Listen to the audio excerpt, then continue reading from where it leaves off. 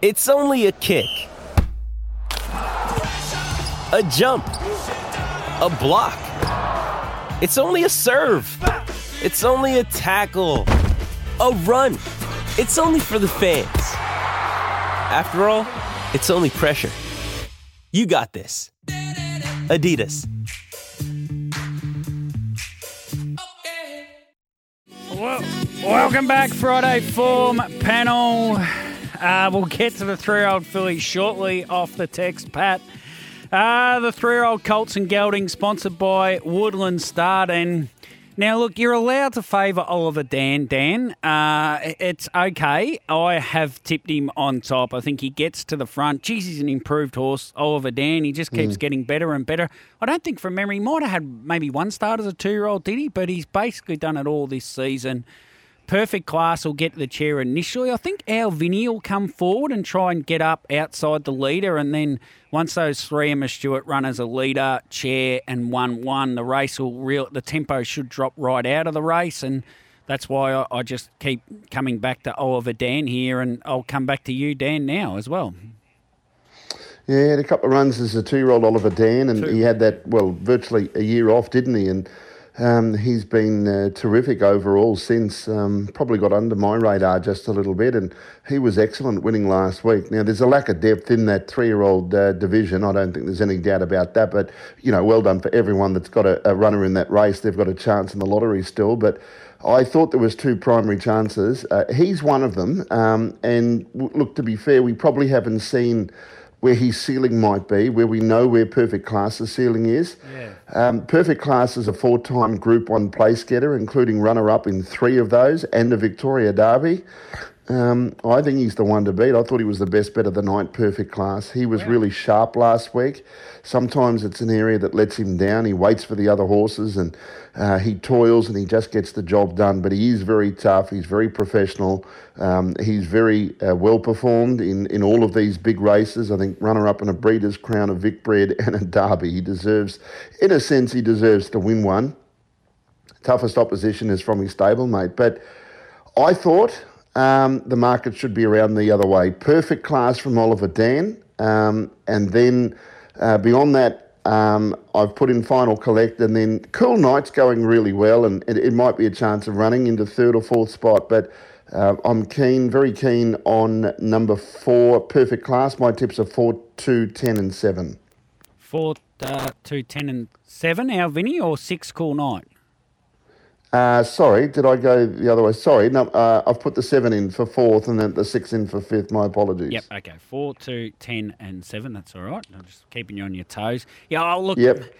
I went with Oliver Dan, but I wasn't overly confident. I just think he's going to have the pegs run, and if he's got 4 or 5 metres on Perfect Class, but I'm happy to be swayed the other way. I think nearly everyone having a quaddie would have 2 and 4, I would have thought, but Dan says Perfect Class might be one out in your quaddies. My Uncle Stan should be 3 back. The pegs certainly can finish in the top 5 as well. And speaking with Jackson Painting via text earlier in the week, Blazing Home ODM, he had to trial twice. If you had to trial once, they were going to trial him at Leeton on Monday to get him back in the draw. And Jackson said we'll see the absolute best of him this week. He's been building through the series, and they were just shattered that he was going to draw outside second row, and hopefully we can see the best of Blazing Home, who did win a race in 151 as a 2-year-old at Melton. So if he replicates that off the back of what's been a hard year as a 3-year-old, he's had some issues, Blazing Home. I'd love to see him back to his absolute best and run a race for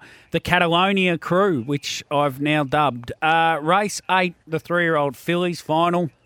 Once again, the main players in this race appear to have drawn all off the front, and of course, 3 of those belong to the Emma Stewart camp. Joyful, she gets her chance. I think she's the 3rd best of these, but she's the horse that's going to get to the pegs.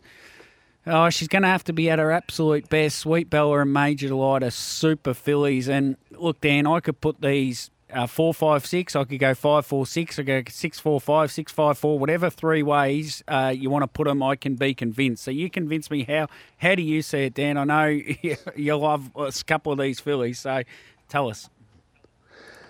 Look, Joyful, 6 starts from the back rows. Her last 6 starts have been from the back rows. And she was good winning last week, but not authoritative, but good winning it.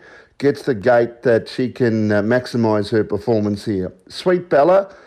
David Moran stayed in last week, and while it looked as if he might have, made the wrong move, I didn't think she did a lot in the home straight. Just worried that she might be over the top. She's had a long preparation, and whether she's come to the end of it. Sweet Bella, even the Ballarat performance prior was okay, but I didn't think she looked as sharp.